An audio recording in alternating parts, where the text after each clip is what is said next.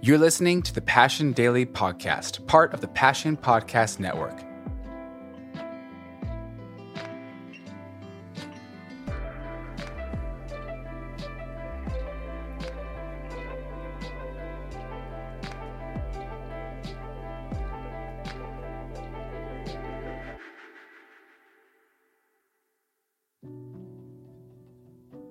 Before you can be light, you have to walk right. That should have gotten a big amen from the people that were nervous about the illustration earlier. Thinking, well, you just can't keep going in with light and saving people who make stupid decisions, Louis. Eventually, you just got to let them spend a month or two down in the cave until it kind of dawns on them that they should have paid attention in the first place. Well, that's true to a degree, but the bigger idea is this, that you have to walk right before you can be light. In other words, if everybody decides to make a foolish decision and go into the cave as the afternoon is waning, then there isn't anyone who can get a light and then circle back around and come to the rescue of those who are in need. We need to walk right before we can be light. So God wants to say to you, you're an influencer and I want you to influence the world. I want you to be the light of the world. But before you can start thinking about being the light of the world, you need to start thinking about, am I walking in the paths of God's truth? I love how Paul says this in Philippians chapter 2.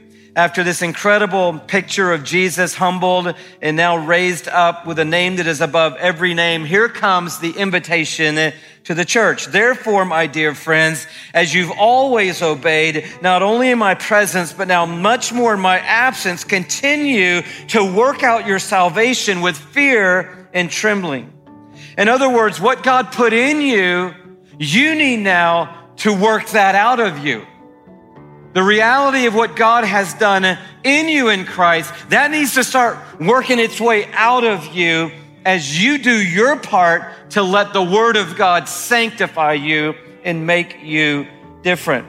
For it is God who works in you to will and act according to His good purpose. So do everything without complaining or arguing, so that you may become blameless and pure, children of God without fault in a crooked and depraved generation, in which you shine like stars in the universe as you hold out the word of life.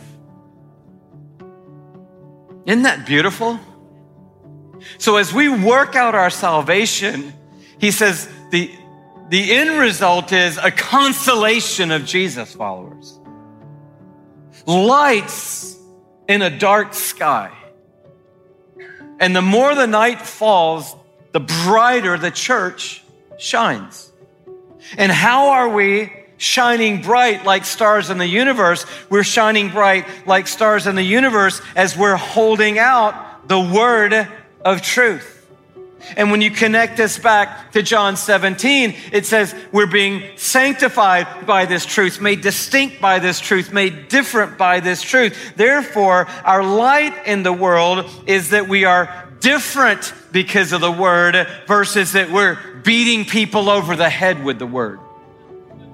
See, the world doesn't need people rolling in going, man, I got the truth and I'm going to let you have it. The world needs people walking in going, I've got the truth and I want you to notice how it's changing my life. I want to be distinct by the word, not beating people over the head with the word. I want to show people what the word can do in your life versus tell people what the word needs to do in their life.